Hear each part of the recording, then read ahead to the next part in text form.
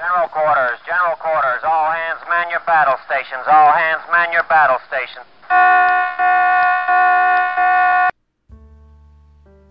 And now it's time for Tech and Trade with your host, James Big Jim Thatcher. It's Monday, November 9th, 2015, and I'm James Thatcher. Now, I know everybody wants me to give my reactions on TPP, the Trans-Pacific Partnership. I am still working on it. It is a huge document, and I need some time to be able to give you guys a good in-depth analysis. So in the meantime, I'd like to talk today about my reactions to what occurred at the U.S. Customs and Border Protection 2015 East Coast Trade Symposium. Now, what is a symposium? A symposium is when Customs brings together all of their head officers, as well as other government agencies are invited, so FCC, EPA, FDA, and the laundry list of other U.S. government agencies, as well as foreign agencies. So we saw the Director of Mexican Customs, the Customs and Border Security Agency of Canada, as well as members from around the globe, including the UK was there, France was there, and I think there was a representative from Japan there as well. It was a really interesting conference, able to meet with all these people plus members of the trade. So I'm going to break this down into three basic categories of what I saw and why it's important. The first category I'd like to talk about is commercial trade. The first panel, actually, specifically Borders Reimagined, included members from U.S. Customs officers, as well as the Vice President of Target Corporation, as well as the Director of Corporate Customs for Intel Corporation. Now, I'm going to focus specifically on Intel because obviously it's a tech company and it's something that we're more attuned to on this podcast. The Director of Compliance specifically stated they are shifting from a compliance of chips to a compliance of various other things, such as wearables, tablets, etc. And a lot of this is stemming specifically from the fact of what's called use case. So you might have a chip that's classified in one way for a type of machine, so a computer, and it is a specific chip for that computer. But that chip could also then be used in a tablet or a wearable, and you have to classify it differently based on its use case, which is a really interesting amalgam. This is something to kind of keep in mind that Intel is having to make this shift. This is a big shift for them. The other things that they stated were specifically in the past, they didn't see a lot of return on investment by engaging with U.S. Customs in the future. They just basically did it on a transaction by transaction basis. But now, because they're a member of the Center for Excellence, or C, they're actually seeing a real benefit. They're talking to Customs much more ahead of time. They're getting better answers ahead of time. There's a real collaboration with the federal government on trying to make sure that the flow of trade actually stays pretty consistent. And it's a big mind shift for them. One of the other comments that they made was specifically, if the trade community could work with other government agencies, like we work with Customs and Border Protection, a lot of these issues would go away. And that got actually almost a standing ovation because a lot of people agree. Customs is probably one of the easiest trade agencies, or at least easiest government agencies to work with. When you have to bring a problem to them, they sit down and they actually talk about it rather than just hand you a manual. So it's really nice to see that there's a good insight from the commercial environment going into this conference. I'm going to close this part of the section out by quoting Intel when he said, "What drives efficiencies is being compliant." Now, we talk about disruption a lot, and disruption is important, but remember, disruption has to be allowable, otherwise you're not going to be allowed to do it anyway. So you might as well be compliant within your disruption. We'll talk more about that in a future Tech and Trade.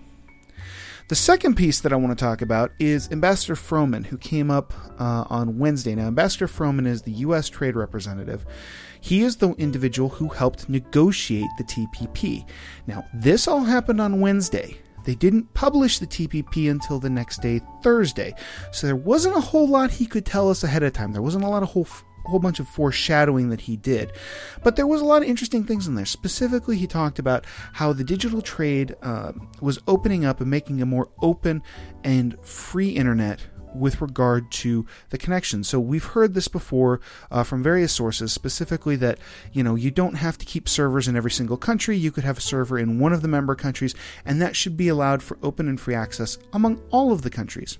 Another big issue I know that is hugely important to this crowd is IP infringement, and specifically patent standards and the criminal procedures, including cyber intrusion for trade security theft. trade secret theft. So specifically, I haven't gotten into those sections yet. I'm working on getting there, but as soon as I do, I promise you we will dig deep into that one. So keeping the middle kind of thin, let's go to the end. One of the last panels was specifically they had several of the assistant commissioners come up and talk about their various areas. And one of those assistant commissioners was Assistant Commissioner Armstrong, who is responsible for the Office of Information Systems. His office is responsible not only for their data and their security at customs, but also for a lot of the hardware, such as the X-ray scanning equipment, the personnel scanning equipment that you have when you come through the airport, those types of things.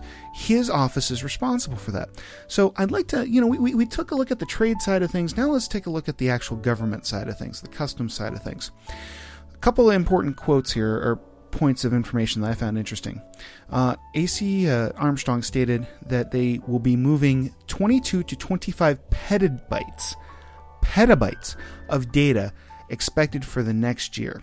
And he said that's not as much as NSA, but it's not that shabby. I mean, that's a lot of data that Customs is going to be amalgamating, holding on to, scoring, researching, and being able to work off of. Now, Customs can only hold that data by law for a certain amount of time, but it's interesting to see that the amount of trade volume is actually increasing that much. The other thing that he stated that they're specifically working on is cybersecurity. They're moving... Specifically, they're moving from a more, laptop, PC-driven environment to a mobile-driven environment. People on tablets and people on cell phones of various different types.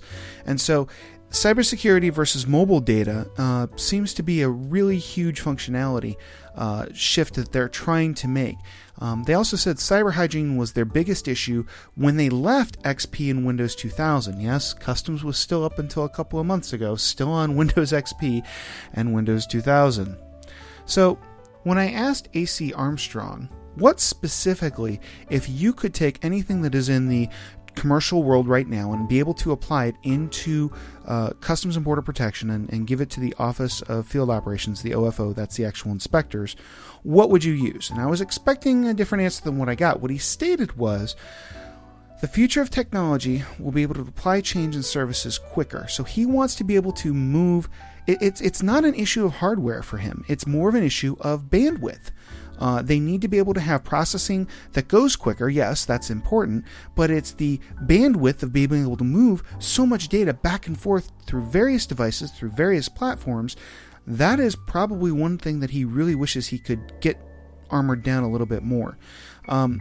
This kind of shocked me because I kind of thought that we were going to go into a wearables discussion. I kind of thought maybe it was going to be something like Google Glass or optics of that nature, or something with wearables like being able to track specific customs officers and where they are.